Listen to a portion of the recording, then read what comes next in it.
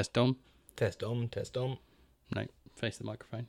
Test Dom. Test Dom. Yeah, there we go. Cool. Right. We are recording. We are recording. Right, let's get on with it.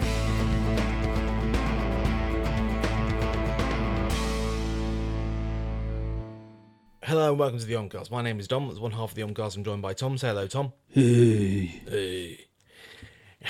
In this episode, we're talking about the latest entry in the Fast and Furious franchise, F9, the Fast Saga, or Fast and Furious 9, depending on what region you're in. For 9. For 9. So the last one was for 8. This Fate. one is for 9. Yes, but they worked that into the title and called the film The Fate of the Furious, because that This sounds is the a little for bit 9 like... of the Furious. Yes. Or 8, 9 Fast, 9 Furious. I don't know. The all naming conventions don't work with these movies. Fast and Furious 9.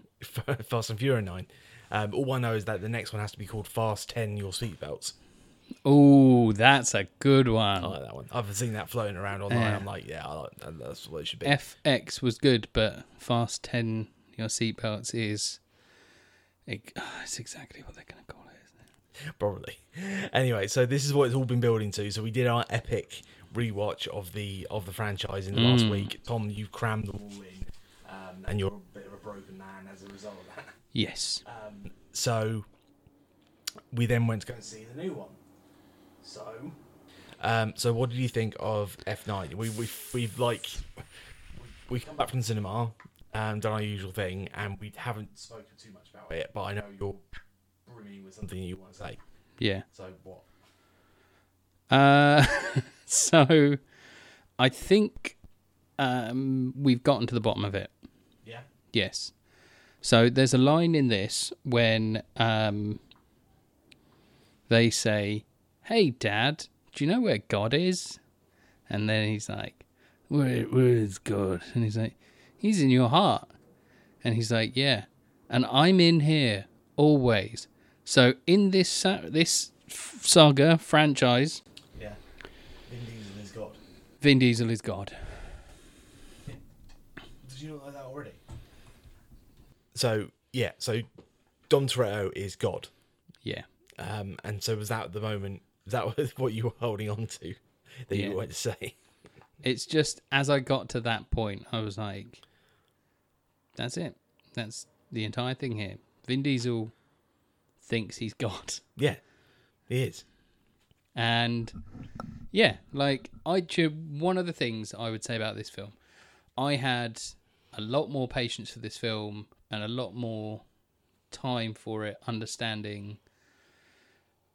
And I think because I've watched 9 this week, because between us recording the last marathon episode and this one, I've also watched Hobbs and Shaw, which is far more self-aware, far more understanding, and really knows what it is. Yeah. Whereas, don't get me wrong, there are some parts in there that are Vin Diesel-y. Yeah. So it's got his stink on it in some parts. But at the same time, that has led me a lot more understanding and softening to like the anger that I have towards these. Yeah.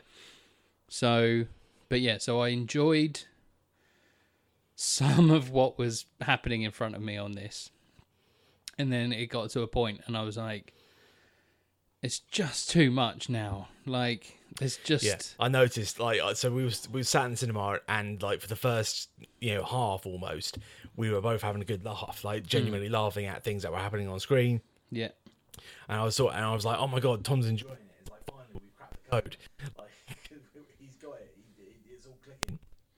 Yeah. But there came a point, a little bit later on where I turned around and you were just there, arms folded, just like fed up, and you'd had enough. Yeah. It had outstayed its welcome. And I'm wondering if like it's just a case of it being too long, or there was something that happened in the film that made you turn on it. It wasn't anything in particular. It was just the consistent, drawn out stupidity of it all. Yeah. That just, if it was all of the stupid that happened in the first hour was over the course of like 90 to 110 minutes, Yeah. I'd have been okay with it. But the fact that it was like 143-minute film, Yeah. and there was so much in it that just wouldn't stop happening. No, and it's just like the action sequences are all like these massive. There's like 3 of them throughout the movie. Yeah. Each one of them could be like the finale of any one of these movies because it's so big. Yeah. It's so ridiculous. Like that whole thing that's been seen in the trailers about them like doing the what's being called Tarzan, where he swings across on the car. Yeah. That happens fairly early on. That's like in the first like 20 minutes. Yeah. That's like the intro. That's like the yeah, it's the intro to the action of the film and the intro to the villain. Yeah. Ish. The villain, who is played by John Cena, who's Obviously long lost brother. That's another thing they do throughout this, which didn't really work for me, is that they had these constant flashbacks. Yeah. They kept flashing back and showing you this origin story of the 2 of them as brothers, and they had these 2 young actors playing them. Yeah, carry on. So you were saying about the flashbacks. The flashbacks. So you have long extended flashbacks where we see, because they basically, this whole film is about retconning everything about it. The plot, the subplot, everything in it is about retconning what's come before. So they do this whole thing where they go back to the origin story of Dom Toretto, and they kind of do it like we see, like when we first met Dom Toretto, one of the, his backstory was that he almost beat a guy to death with a wrench. Yeah. And he tells the story of that in the very first The Fast and Furious movie, and they do kind of they stick with that. Mm-hmm. So they don't contradict that, but at the same time they add in a whole bunch of other shit about this brother that he had. Yeah. Played by a different actor in the flashbacks, and then John Cena in the future. Yeah. And they just add all this shit in, and it's like it's so convoluted, and it's just like they were working on the track when their dad was like a NASCAR racer. Yeah. And like they worked on his as part of his pit crew, and he may or may not have done something wrong, and the story changes like 3 times throughout the movie. Yeah, and it's just like I don't care. Nobody really cares about the mythology. No, not really. The Torettos. Like, no, well, I don't know. Some people might. Some people, I don't know. Dom Toretto is, he's the core of this franchise, and going back to his origin and finding out more about his life pre the series, I get would be interesting for some people, but I don't really care. But 9 films in, jammed into the most astronomical of action set pieces of just Eastern Europe collapsing on them, smashing through buildings in Edinburgh. Even to the point where I love the fact that they managed to squeeze in a Helen Mirren cameo into it, but literally all her part was to give them a bit of exposition, a bit of information so we could move on. Yeah. But that had to be done during a high speed pursuit. Yes. They couldn't just go and have a conversation. She had to give him that information whilst being like tearing through London. Yeah. Whilst escaping the police after she's just nicked what is a mystery car, which I'm going to find out what it is in a bit. They're like, and she's like, "Oh, you're my favourite American," and a worse English accent than that. But what's weird is Helen Mirren's like, she loves it, like she's requesting to be in these movies, and so they're making a point of writing something around so that she can get in them. It's so weird. It's so random. I love it. It's so weird. It's it is like an in joke that if you get it, you get it, and if you don't, you sort of like you hate it. Yeah. And it is like an interesting sort of aspect of these films. Like I was, as we were saying in the previous one, I was in at the start. Yeah. And then I gradually got out. Yeah. And I'm not back in now, but I'm a little bit more understanding. So having seen them all squashed together so intensely has given me a bit more patience for what it's about, rather than this extended periods of ignoring it and hoping it will just go away. And then having to go out and do another one, And then doing another one. So having it all happen at once has been cathartic, I think. Yeah, yeah. And it's just, it's the same lunacy. The plot is basically non-existent. Yeah, so explain the plot, because it takes a sentence. There's another MacGuffin that they have to get. There's a MacGuffin. This time, John Cena's got it. As far as I can tell, it's kind of the plot to GoldenEye. Okay.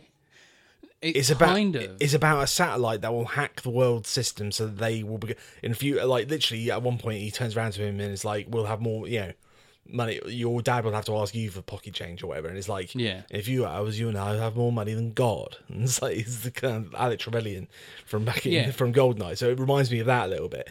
And it's just some sort of some MacGuffin. But like we are well into the realms of sci-fi at this point with the MacGuffins, because this thing is now it's 2-part and it's this weird like hexagon type thing. Then you put it together and it glows green, but it can't be activated unless a certain person is touching it because it has a genetic code on it. It's like this is pure sci-fi now. This is just there is no like it is completely like off the deep end. It has to be set in like 30 years time or something. Yeah. It's like I'm watching Westworld. It's because like the one thing that sort of allowed me to accept more about this one was what happened in Hobbs and Shaw is that it went just seamlessly straight into this is science fiction. Yeah, it did. Yeah, because they introduce the Brixton, who is this cybernetic character. Yeah, he's got a special transformer motorbike for some reason, and they're all like in this heightened reality, whereas like. The fact that it was this slow sort of push it in here and there and everywhere and like gradually bring it in with this franchise, that over time it sort of became the parable of the boiling frog for me. Like, but then this I was accepting of because I was like, it's just a MacGuffin. Yeah. They're just going to do this, this, and this. They need to get it, and then they're going to punch a bit and then be friends, sort of, as you always say. Yeah. You know, they punch for a bit, then they're mates. Yeah. Like no villain can survive more than one movie. There is an exception to that, though, as Charlize Theron comes back in this one. Yeah. Or you do, but if you either die a villain, or you live long enough to come back as family. Become part of the family. Yeah. Yeah. So yeah, Charlize Theron is weird in that, because that's another thing. Like thinking about Hobbs and Shaw, I thought they were going to tie it in more because there was a point when like she was doing her big villain monologue at the beginning, and there was a line she used where it was like that's what they said in Hobbs and Shaw as well, something about being a necessary shock to the system. Yeah, and that's exactly what Idris Elba said. Yeah, and I was like, they're going to tie it in. It's going to be like the big bad that we never got to meet in Hobbs and Shaw. The voice on the other end of the phone sort of thing. Turns out it was Charlize Theron. Yeah. So it all links in, but they haven't got to that yet. But she's still around, and she could still end up being the big bad. Yeah. So I think they could be. But that is something they're going to pick up. But the other major plot of it. So the one big plot element of it is the retconning of the new Toretto brother, who came out of nowhere. Yeah. And then on top of that, they do another big retcon where it's Han's back. Yeah. And they have to then go out of their way to explain how the fuck Han is back. Yeah. Why he's back. Yeah. And all the rest of it. But having said that, of the two of them, I would much rather see more of the Han story. Yes. Like as the Han thing was happening, I was like, and then even in the later scenes where he got some action stuff, I was like, I want a Han movie. I want a Han spy movie, like Fast and Furious presents Han. Just call it that. I don't care. Like, I want that because the guy Sung Kang is great. He's like we've always said that we've appreciated him as a character, and he's just so much more interesting. He's really charismatic. He's really entertaining. He's got presence. He's got like this. He's got as much as they do make this joke about him being called Han Solo. Yeah. Like, he's got that sort of cocksure presence about him that really, really works and is really effective. The problem they've done in this is that he's just horribly wasted. Yeah. Horribly wasted. They've gone out of their way to retcon this whole thing. They bring him in, they talk about it for a couple of minutes, and then they're just like, yeah. Because essentially, this is almost exactly the same plot as Seven. Sorry. Fast and Furious 7. I thought you meant 7 as in the David Fincher movie. The Fincher I was movie, like, yeah. Is it? No. No, as Fast 7. Fast 7. Furious, whatever one it's called. Yeah. But anyway, so the one where Natalie Emmanuel first turns up. Yeah. They have to turn up. Their first ever acting role, apparently. Ever. Did you want to say, working for 15, 20 years before that. Do you want to talk about Natalie Emmanuel? She's rubbish. She's just rubbish. I'm sorry. I'm sure she's a lovely person in real life, but she's such a bad actress. It's unbelievable that she's still working. It's incomprehensible that someone that looks like they're reading cards that have been written on a hill in the distance, as it happens, is working in one of the biggest franchises in cinema history. Yeah, she's not very good. I'll give you that. It's fine. I know it seems like I have a vendetta against her. I don't have anything personally wrong with her. Professionally, I think she's fucking useless. Okay, fair enough. Well, you got that off your chest now, so at least you've said that. It's just done. But yeah, so they bring in this character as the only person that can activate the MacGuffin in an appropriate way for it to happen. They've just added that in. They're like, right, let's just do 7 with bringing in the brother and bringing back Hat. Yeah, pretty much. But like, when you get to the 9th film... Yeah, there's also a high-speed truck chase... That doesn't need to be a high-speed truck. Doesn't need to be a high-speed It's another truck one where chase. it's like, yeah, for whatever reason, the thing that they're going after has to be in a continually moving vehicle, and that is a thing that they've fallen into, or they've had to do for the last 5 movies in a row or whatever. Yeah. It's like it has to be some sort of convoy or something moving so that we can justify having this action sequence. If it was sat in a base somewhere, which is where it probably would be, then there would be no need for us to drive, and therefore. With the whole thing would fall be apart. less fast. Yeah, but not only that, They'd still be really furious about things. It still continues to be this ridiculous sort of like the inciting incident in this one is that it's like Mr. Nobody, Kurt Russell's character, goes missing, and he sends like a secret message, but he sends it only to Dom's crew. So again, this government official. He could send it to the NSA, he could send it to the CIA, he could send it anywhere in the world, but instead he chooses to send it to Dom Toretto's crew. Mm-hmm. And they then have to, so literally and they jump over so much shit now. They literally they go, right, we're going to go and do it. Wheels up at the whatever. I was like, where'd you get the plane from? Yeah. Like how, and they go to a foreign country. There's a couple in this one where they're like made up countries. Yeah. It's like Corto Maltese type thing that they go to at the beginning. Okay. Where it's like, they're in some weird like, oh no, we don't want to get run into the local military down here. We'll get our asses kicked. Oh no, that's because they have repeatedly pissed off governments because they were like, Brazil. Oh, Brazil, you don't want to go to Brazil. It's all scumbags, hive of criminals, scumbags, drug dealers, murderers. And you're like, it's actually quite nice. Like, we've got a thriving tourist board. We got some really stuff going. We've got a lot of culture. No, we're all just robbers. Yeah, I was saying, and Mexico, they did the same thing with F9, where it was all just about getting drugs to and from Mexico. So I can see why they've started creating fake countries so they don't piss anyone off. But so it means that the opening massive action sequence is like a military operation into foreign soil with they've all got their own massive vehicles that they go in, investigate a crash site that apparently doesn't have any local government or military guarding it at all. Then they turn up, then there's a firefight, and then they end up there are no bodies or people. No, and then they have this giant chase over a landmine field. Yeah. And it's just like, you've skipped so much to get to this. Again, this is the kind of thing where this would be the big finale. Yeah. And you'd have to get into this country that is where the plane went down. You'd have to pull every string you could possibly get to get there. How they got there and what's going on would require a decent... And they just don't bother. No. They don't care anymore. They don't care. It's the same thing that they did in 8 when The Rock just recruited them, and then we just cut to the end of the action sequence where they're in Germany and they're driving out of the whole facility. Everything's blowing up. With all the stuff that's come before, it doesn't matter. No. You're almost supposed to just accept it now at this point that these are the best of the best super spies.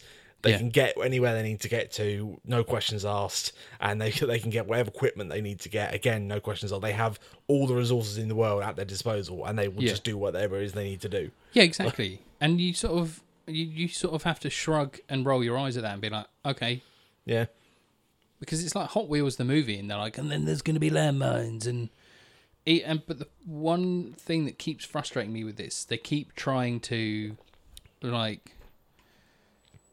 sort of explain things away. Yeah. And they're like, how fast do we need to go over the landmines? Yeah. You're like, oh, right, okay, so we need to be going at least 80 because we're driving at 80, so that means that there's going to be a half-second trigger before it explodes after we go over it. Now, why is it that there are cars and vehicles that are overtaking them that are getting blown up by landmines? But that's what I'm saying is that they consistently try and explain things away to make it make sense.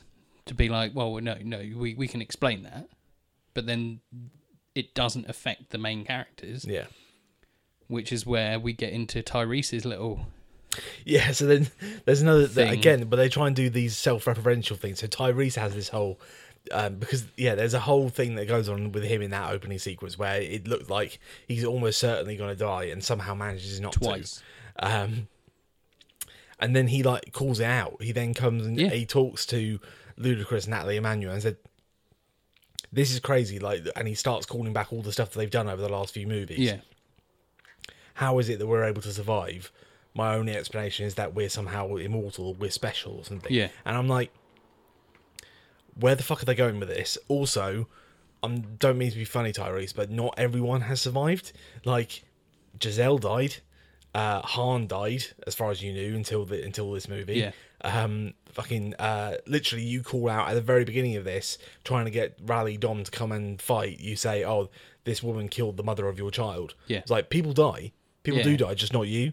So just to say that you're invincible and everything's like, like, not only is it slightly distasteful, but it's also, if that person is no longer relevant to the plot, they kill them. yeah. Or like, there's practical reasons. So like, I mean, the Han's death obviously came way before any of these movies were even were what they were. It was in Tokyo Drift. But like, Giselle's death was like, they killed her off because Gal Gadot had to go do Wonder Woman. Yeah. Like, that's the legitimate reason for it. But it's just like, they gloss over that. They don't talk about anyone, like, any of the consequences of what they do. And he just goes, "Oh no, we're great. We've won. We've everything's great." And they just sort of laugh at him and say, "No, you're crazy, man." I'm like, but yeah, I don't know. It's fucking stupid because there are points in like that opening action sequence where he is dead to rights, surrounded by a bunch of like, and it's like there's absolutely no way that he's going to get out of this. He's got like 1,000 AK-47s trained on him, and then somehow he's able to just shoot his way out of it. And it's like, you're right, Tyrese. It doesn't make any fucking sense. Like, I almost wanted to go that step further, and he becomes the first one of the characters to realize he's in a movie. Yeah, and like, it all gets really meta. That's what I want. Is that he suddenly realizes that, wait a minute, this is stupid, isn't it? And looks dead down the camera. Are you enjoying this? Are you still paying for this? Like, I think in the next movie he's going to notice a boom mic, and then everything just like collapses around him. Like, he realizes it. Like, he keeps going around trying to convince. Funny Games? No. Okay, there's a sequence in Funny Games, and I'm going to spoil something here for you. And I'm going to spoil this for everybody. There's a sequence in Funny Games where it's a film that's it's quite violent and it's quite tough to watch, and it's about a home invasion of a family. There's a sequence where the two boys that are invading the home shoot the son, and kill him, and they get really mad, and then they manage to get this big fight. They pull a gun and kill one of the invaders. The other home invader then rewinds the film. He says, no, it's not supposed to happen like that. He rewinds the film in the middle of it. And then it carries on. That's the only time that's brought up. I think that might happen. Yeah. I think Vin Diesel has seen Funny Games at some point, or will see Funny Games and be like, I'm using that. Maybe. Yeah. Honestly, nothing's off the table at this point. No. Like, again, I mean, spoilers, I guess. Oh, Idris Elba can teleport, by the way. That's the thing that happened in Hobbs and Shaw. Yeah. Because there's a moment that he's in London. Yeah. Where he's just crashed through a bus. And in the next scene, Hobbs and Shaw and Hattie are running away. And then Brixton is in, like, the Netherlands or somewhere. Like, in this, like... Facility. Yeah. Like, literally in a second. Mate, don't apply logic to it. Like, no, but that's what I mean. Like, there's no logic to these anymore, and there's a scene in the finale when they're all driving down a hill. Yeah. And at one point there are 3 cars driving straight down the hill in one shot, and you see them because they're driving behind the big lorry, and the next shot they're all on a road coming in sideways. They just don't care. No. And that's like part of the thing that sort of frustrates me anymore, is that they just don't care about this stuff anymore. They're just like, no, fuck it, it doesn't care. It doesn't matter. You're here for punches and explosions. Yeah.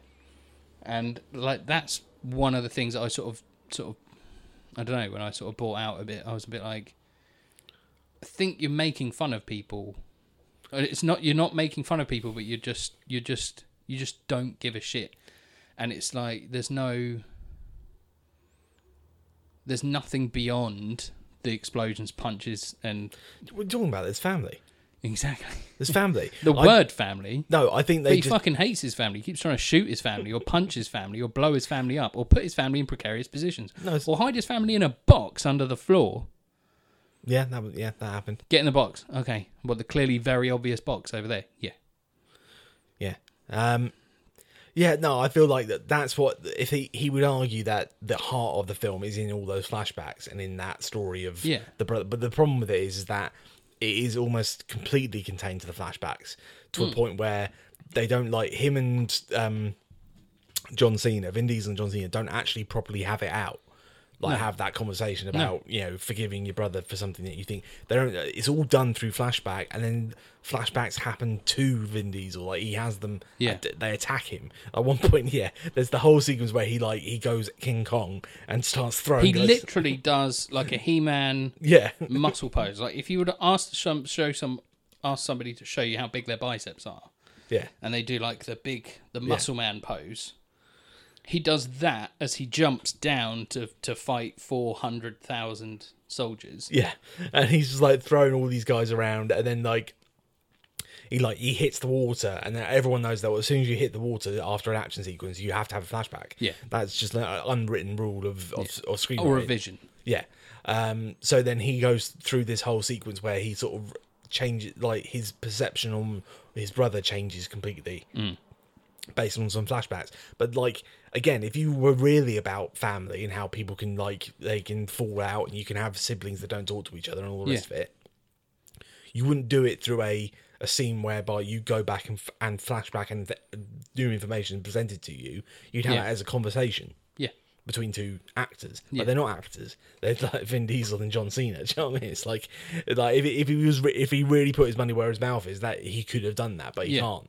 You can't do it like that. So he has to just... Exactly, and it's all lip service. It's all just saying it's about family, but then having someone who is like, you're dead to me. Yeah. You're nothing. You're not part of this family. No, and it's like, no, what you're not talking about family here.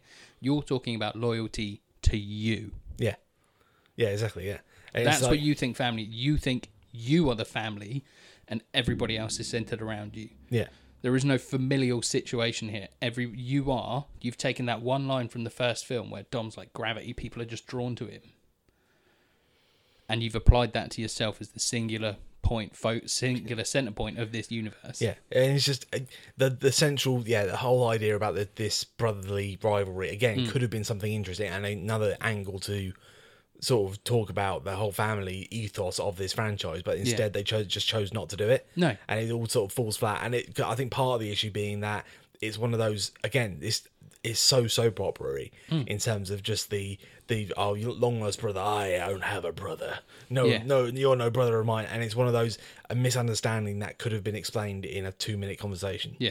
When you finally get down, when you boil it down and you realise the actual story as opposed to what Dom's perception of it was, it's something that Jacob could have explained in 2 minutes. Yeah. But instead they had 20 years of not speaking to one another. Yeah. And like all this animosity and bollocks. And it's just so contrived in that absolute bullshit. Yeah. It's fucking silly though. Was it 21... 32 years. Yeah, it was 1989, I think, is when it starts. And I will say, like, that it's, again, as always with these movies, they are shot very well. Yeah. Like, I thought that opening shot with coming out of the visor, that was really cool. And some of the stuff on that racetrack, there was some genuine, like, stunt racing going on. Yeah. That was cool. And that's what I like about these films. Yeah. When the driving's good, and when the racing's good, and when the cars are cool, and when the cars are exciting. Like, but then there's a point where when they're in Edinburgh, and the car Vin Diesel was driving around is already set up with all the magnets in it, which doesn't happen until much later in the film. At that point, that car's driving around with all the magnets in the back, they haven't even found the magnets. I don't know, man. Is that right? I don't know. I can't remember. But that's what I mean. Like, and you're like, well, or either that or the engine is in the back of the car. Something like that. I don't know. It's all a bit of a blur now between the Edinburgh one and then the one at the end. Also, I love the fact that they think that Edinburgh Castle is... They're like... It's hidden in the vault beneath Edinburgh Castle. You know, is it? Is that what's in the basement of Edinburgh Castle? It's Just some dusty old books. It's like you and a world controlling. Who's got that? Who's holding that? Is it the UK government? Because we've got MI6. They're pretty good at hiding. No, but it's just, I love it. Again, like there's so many contrivances just to film in the places they want to film in. So it's like they literally they filmed in London, and it's purely just so they can get Helen Mirren in it. Yeah. And then for whatever reason, like I think Edinburgh, there's been a few things filmed up there recently. They've got quite a good. Scotland have obviously got a good like tax break deal going on for like attracting big Hollywood productions. So they just like found some excuse for there to be a sequence in Edinburgh. Yeah. But I love like what was the Scottish line? There was a guy with a really Scottish accent. Oh, the security cameras! Sorry, the security cameras have gone offline. And it was like, what the? Every one of them. I can't stop it, Captain. They've gone into overload. Every camera's gone down. Okay, just the one Scottish guy in this film is the most Scottish man ever. It's ridiculous. May as well be Limmy. But yeah, it's just... But even to the point where like there are like all these little visual gags, like that bit where they're panning around trying to find something, or it's like trying to find a needle in a haystack. We're never going to find this. And then there's some barristers. There's some barristers with their hair, but there's one point they go, oh, it's like they make some reference to Where's Waldo, and then there's a guy there who's literally dressed as Where's Waldo. He's got the hat. Really? Yeah, did you not notice it? No. Oh, it's so bad. He's literally got like a scarf wrapped around his neck and little glasses. Hell. And it's like, oh, Where's Waldo's there. It's like, see, that's the kind of level this movie should be on. It should be a cartoon. It should be like, but like, you keep cutting in between that with some sort of like deep, serious, flashback with the brothers, and it's just like, ugh, pick a lane. But but also it just feels like just putting things in. Yeah. Mixing it all up and throwing it on the floor. It's the same with like, so the plot with it, and again, this is a slight spoiler, but they go to space. Okay. Well, you can see that in the trailer. Yeah. Yeah. I mean, they show that there's a rocket car in the trailer. They don't actually show them going to space, but they legit go to space, and it's something that has been like joked about over the last couple of years about, will the Fast and Furious franchise end up in space? Oh, the director thinks so, maybe. And it's like everyone sort of laughs at like how ridiculous that would be, and now it's like, no, they did it. Yeah, they fucking did it, and it's ludicrous. Yeah, and Tyrese, and they go up. Fucking hell! How long have you waited for that one? Quite a while. And it's so they go up, and it just makes no sense at all. And it's just they bring back Sean as well from Tokyo Drift. Yeah, and he, for some reason, they're experimenting on rocket cars. For some reason, him and Bow Wow, and it is Bow Wow, isn't it? Yeah, Bow Wow. Although he doesn't go by that name anymore. What, Twink? Wink, because he doesn't do it in real life or in the film. So he doesn't go by Bow Wow or Twink anymore. And then there's the other chap, and I've forgotten his name. But I'm pretty sure he was part of the crew from Tokyo Drift as well, wasn't he? Yeah. He was like the tech guy. Yeah. So he was always the guy that was like crunching the numbers. But for some reason, they're like fiddling around with rocket cars, and then they come back to them at the end. And also, apparently, Sean is a trained pilot now, who can fly pilots into the stratosphere as high as you possibly can on the C-130 or whatever it is. Some big like. Oh yeah, and they have a C-130. Yeah, and then from there you can launch mid-air to get into space, and it's again the reason for it is that there's a satellite they need to hack, but they can't do it remotely. They have to be there. Yeah, and like as it's going on, you can see. Oh my god, they have to be within 50 feet. It's like, oh my god, I can see where they're going with this. They're going to go to fucking space, aren't they? Fucking space. The only thing that I'm surprised that they didn't do was have somebody punch the satellite. I thought that they were going to have to get out of the car, and then Ludacris was going to hack it, and they were going to be like, oh no, I haven't got time. And he's like, God damn it. And then he punches it, and it stops, and it goes, boo. I mean, they pretty much did. They did the punching with a car. But then they punched it with a car. But just like they did the Fast and Furious. I couldn't believe. I could not believe my eyes when it's like when it actually finally gets there, and they have these shots where it's like an exterior shot of a car in space, Pontiac Fiero, that apparently already blew up, but is fine now. But like to the point where they're driving it, like he literally puts his foot down on the pedal, and that causes he changes gear. He changes gear. He accelerates in space. Yeah, but he doesn't. Like he changes down a gear. Oh, for fuck's sake! I just like every time it cut to it, and every time you saw one of those like external shots, I was just like, I can't believe what I'm watching. I can't believe this isn't like a YouTube parody video. This is real. They actually did it. They actually fucking did it. Now, and there was no, and they found a way. Like at one point, like they have a big like sort of discussion, like there was going to be a big consequence to it. Yeah. It's like, oh well, if we crash into this, then we might not be able to make re-entry. It's like, yeah, well, if we're going to go out, this is the way to go out. And like, and Tyrese has his big speech. yeah. And then obviously there are no consequences. No, of course Everything's not. fine. There's no consequences at any of these. Vin Diesel jumps out of things whilst they're on fire and blowing up, and it's fine. He just hits the floor and goes, "Ugh," which is his trademark grunt noise that he does at every point. They do. They continue to use the whole, if you land on a car, that breaks your That's fall. fine. That's fine. Despite the fact the car's made of metal and the ground is softer than what your car is. Correct. Yeah. Inertia no longer is a thing. No. But as long as we obey the laws of physics. Oh, yeah, that was something that literally felt like they were reaching out and slapping everybody in the face and spitting in their drinks. Yeah, there's a point where when they're doing this going into space thing, Tyrese is trying to break down the maths and the science of it all.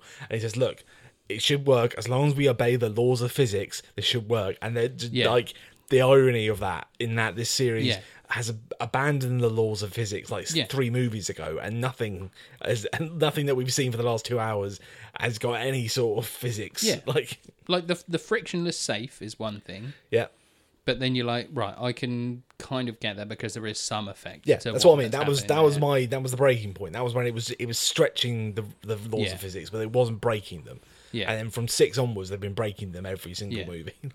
Because the thing is, even in like, there's the scene where he crashes the Charger in the first one, and the Charger crashes and rolls a couple of times. He gets out and he's in quite a lot of pain. You can see he's visibly injured and quite a lot of pain. He goes through worse in this. He's hit by an air-to-surface, like an air-to-ground rocket. Oh, no, it's fine. And he just gets up and he's fine. Yeah. And that's the thing. I just get frustrated that there's no like internal consistency with this. And like every time you get to something that could be something, they're just like, no, we're not doing that. And it all feels like an ego thing. It all feels like a, I know better than you. And that's what, I don't know, like it feels, it just frustrates me. And like there are points that I was brought into this very much at the start because I was just like, I'm just going to have fun with it. And you were. And I did, like, for the most part, I had fun with it, but it just wore me down throughout the thing, and it just became sillier and sillier and sillier, and it became more about Vin again. Yeah. And I was just like, you're losing me on this. Like, I'll tell you two of the things that I think it's really missing. I think it does, the series as a whole definitely really suffers from the loss of Paul Walker. Yeah. Because it means that, there's, like you said, there's more focus on Vin, and it becomes more about him and his ego, and he's giving himself opportunities to act and all this sort of stuff. And then that's compounded even more in this one because we don't have The Rock. Yeah. So we're complete. He's like the de facto alpha, and there's no one else to do any. There are no scenes without him, almost to the point. Like the fact that he's wearing shoes that have got the boots that he's wearing have got 2, maybe 3-inch heels on them, and like he's clearly got lift in the back of him, and it's just so he can be the same height as John Cena. But what I like is that the scene where you notice that right at the very end is he's there with the kid. So even then he has to be. Even when he's the only adult on screen, he still has to be really tall. And it's like that thing, you just imagining him. That's what he's doing, like off screen. Like he's doing the same thing. It's just posturing and being taller than everybody else. Yeah. And it's again, it's just like, oh come on, like, because one thing I was thinking throughout this is, honestly, I think there would have been, if it wasn't for this film, really good potential for an Origins film. Yeah, to go back and show. Back and show that. To have those 2 actors, with Michael Rooker as Buddy, as the de facto father after the dad's killed. They can explain that story from start to finish. They can show Vin in prison, like Finn, I think his name is. Finn Cole, I think the guy playing young Vin Diesel is. Oh, right. Ironically, if I'm right, I think his name is Finn Cole. I will sort of do a fact check on that at some point. Maybe you can reach your phone. Yeah. But Yeah, they could. You're right. there's a film. There's a really potentially good film in there because they can explain the brothers. Sorry, Finn Cole plays young Jacob. So young Dom is. Sorry, let me find him. But yeah, so they could have done that whole thing. They could have had that be a whole film. Yeah. Which they could have set before 9. They could have been Fast and Furious Origins. Vinny Bennett is the guy who plays young Dom. And yeah, they just could have done that. They could have had that whole story. They could have let it breathe. They could have had everything that happens in that. Yeah, but it would be interesting to like take it right back to its roots to a point where it's like a sports film around racing. Yeah. Sort of like, or like, have that, the incident of what happened to Dom's dad, which is something we know is going to happen. Yeah. Have that happen like 45 minutes into the movie. Yeah. After you've got some time to know him and know his sons and all the rest of it, and it would be like devastating. Is that sort of that Titanic shit? We know that at some point during all this, he's gonna die in a fiery car crash because that's the story. We know that because that's what Dom told us way back at the very beginning. But you're right. They could have done a solid sort of 90-minute movie that was just that. It would have been great. That could have been great. Exactly. But but they're not interested in that. Vin's ego won't let it happen. No. And that's what I mean. Is it now? I'll tell you what. So much less fun. Like that's why I enjoyed Hobbs and Shaw so much because it's two people just dicking about, saying stupid shit, being superheroes. Yeah. But without any real ego involved. No. Yeah, I know. But I'm just thinking about that prequel idea. I feel the only way that would have happened is if Vin had been able to cast himself as his dad. Yeah. That's what it would have been. If they'd done that, then 100% he would have greenlit that, and it would have been called Fast Origins, like the story of Dom Toretto or something. Like. Exactly. But it's. And then they could have introduced Jacob in 10. Yeah. Or 9. Yeah. But then they could have just had Origins set before all the other ones. Yeah. They could have just given it a little bit of space to breathe. But apparently Tyrese needs money because he's broke. And so he cries on Instagram that The Rock's making Hobbs and Shaw. But yeah, and it's like, this film is fucking stupid. And you might enjoy it if you like that. I don't know if I think it's better than 8. What was 8? Is 8 the one with the submarine? Yeah. I don't know if actually. I would say it's better than 8, but for the fact that 8 has got The Rock in it. Yeah. And Statham, for that matter. So I feel like that's the only thing that elevates it a little bit. But I feel like I don't know. I felt less. I don't think I enjoyed it for more of the runtime than 8. 8 annoyed me more, I think. Yeah. This one annoyed me more than 8. Like 8 was silly, but it, like you say, it had people like. It had the Hulk in it. It had The Rock and Statham, and then it winked at itself with the "Hello, baby, is that music too loud for you?" Yeah. And that scene, and he's like, "Oh, you're not allowed in planes anymore, little brother, because you had a problem in the last one." And it's just those silly jokes that are in there just bring it down a notch. Yeah. Whereas in this, it just stinks of Link's Africa. Yeah. And like it just smells of like this escalating more and more testosterone. But also, I don't see John Cena as a villain because he's never been a villain. No, but, and like he's not even as a wrestler. He's always been a face. Like, but even in this, he's not that villainous, really. No, not in comparison to people that. But like, look how many people Vin Diesel is killing. Yeah, Vin Diesel kills a hell of a lot. Like he's Tyrese is murdering people left, right, and centre. Yeah. Just shooting the fuckers with AK-47s. Yeah, they're blowing people up in landmines. These are armed forces. Yeah, and they do a little like because they bring back what's his name? Shea Wiggum or whatever his name is. Yeah. Who is the guy who was in the FBI with Brian, and he's got that big like. Oh yeah. With his bent nose. His bent nose because Brian keeps breaking it. Brian's done it twice. It's twice now. He's broken his nose, and they bring him in to just sort of smooth over the cracks after. Okay, well. People aren't happy about all that shit you just did, but you can lay low for a bit and it'll be fine. I'm like, no, that was an international incident. A bunch of armed American people just went in and engaged with the like actual official military and killed a lot of them, caused a lot of damage and fucking all the rest, and then just left. Like that's like we're at war with this country now. There's like an international incident, but they just don't talk about it. It's like yeah. It's again, I feel like when Fake Countrystan is what it sort of is. Yeah. It's like, but when they come to the next one, and we said this at the as part of our other podcast, is that I want there to be like their Sokovia Accords. yeah, I want someone to say, right, for the last few years, you have been running around with complete impunity and been able to do whatever the fuck you want, and it ends here. This is the total damage that your crew has caused over the last, Brazil. I just want, William Hurt, Brazil, London, and just like click Edinburgh. Just go through like a slideshow, just showing all the devastation. Yeah. Dubai, Brazil, yeah, Panama, Mexico, LA. Constantly, but just like LA and like New York. I love with like LA and London with like any existing cities. They're always completely clear streets. Yeah. Whenever they're having so like this car chase that was happening in London is like she's just tearing through and there's just no traffic at all, which has not been my experience of London. No. So. It's like the odd bus, and they're like, but yeah.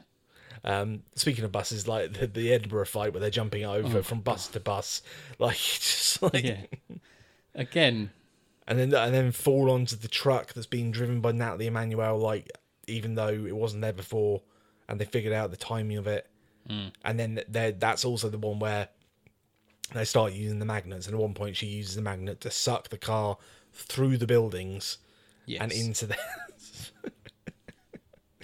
Oh, it's so fucking stupid. So, there are a few questions that we've got about the magnets, which we can probably close the episode off with.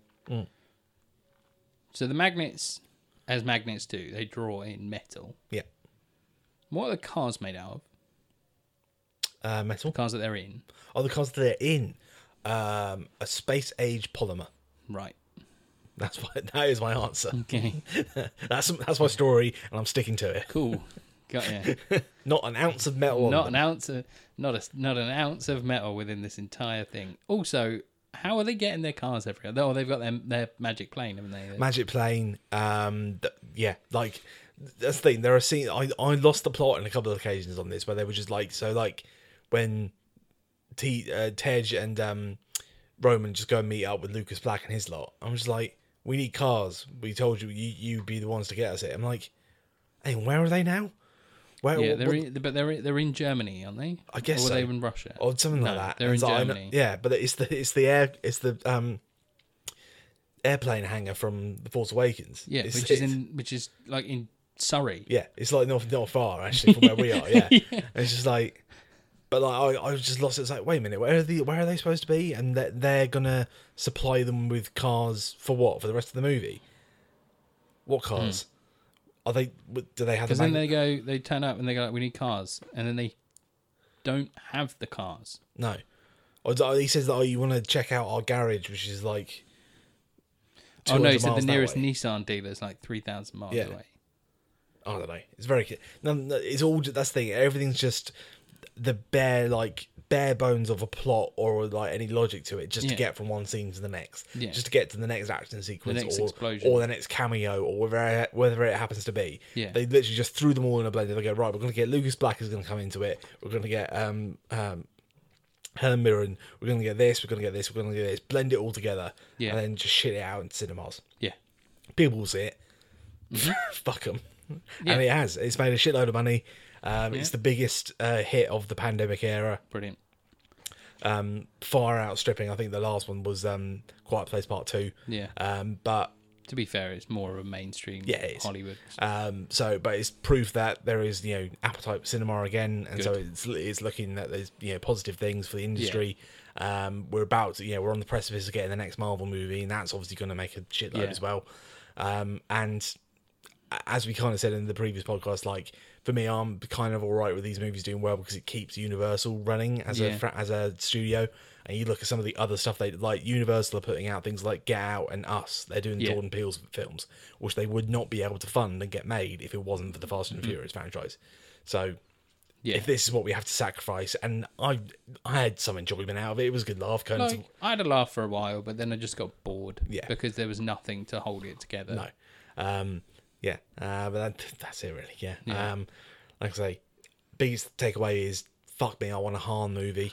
Like there was just a moment where like just imagine being able to branch out of this franchise without Vin Diesel's ego being in the way. Well, they've already started with Hobbs and Shaw, and it was great. Like Hobbs and Shaw is better than this, and probably better than 8 as well.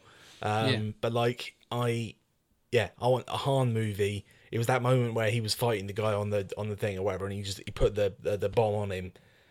Yeah, and the guy had why did that guy have a parachute on? I don't know, it doesn't matter, but it was cool though, wasn't it? It felt like a James Bond style sort of takedown, and that was where I was said to you, "Fuck, this guy needs a movie. Like, why does this guy not have a film? It'll be so cool." I do want him to be in a film because, like, one of the things is like he's just always getting beaten up. Yeah. And he's not like this ridiculous super spy. He's just fucking cool. He's just like, exactly. God damn it. And he gets beaten up and then he keeps forgetting that there's a magnet. Yeah. So he's like, he pulls a gun on the guy and the magnet, and that gets, and he pulls a knife and that happens. Yeah. He's just like, but then like, he has his moments with the sniper rifle. The way they explain out how he's died is like,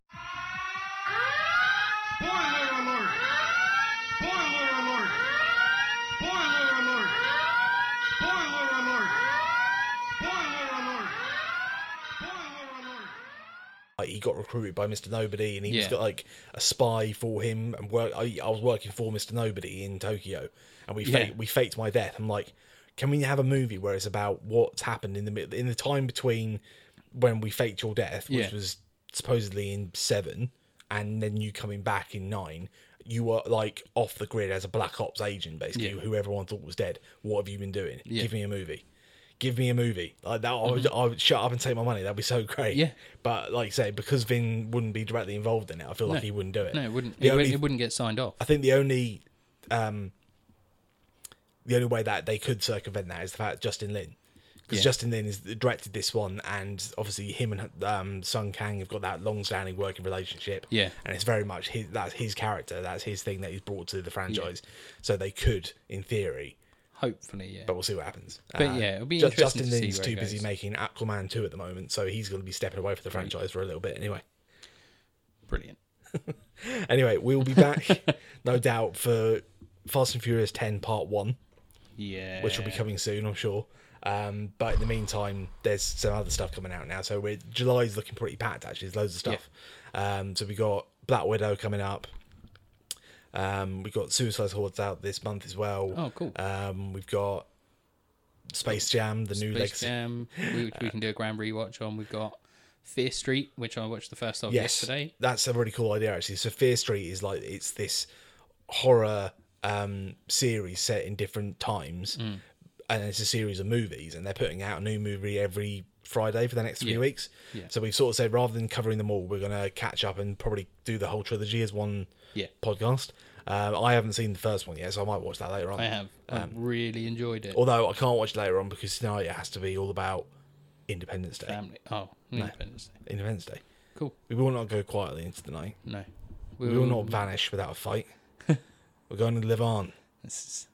Going to survive. He's going to be here for a while, guys, so feel free to... He's just going to keep going. Perhaps it's fate. Today is the 4th of July. He's still going to go. And we will once again be fighting for our freedom. He's going to do the whole thing. Not from tyranny, persecution, but from annihilation. No, I'm going to stop. I think I've messed up anyway. I don't know where I am anymore. Anyway, thanks for listening, everybody. Yeah, cheers we'll for see listening. you on the next one. See you next time. Bye. Bye.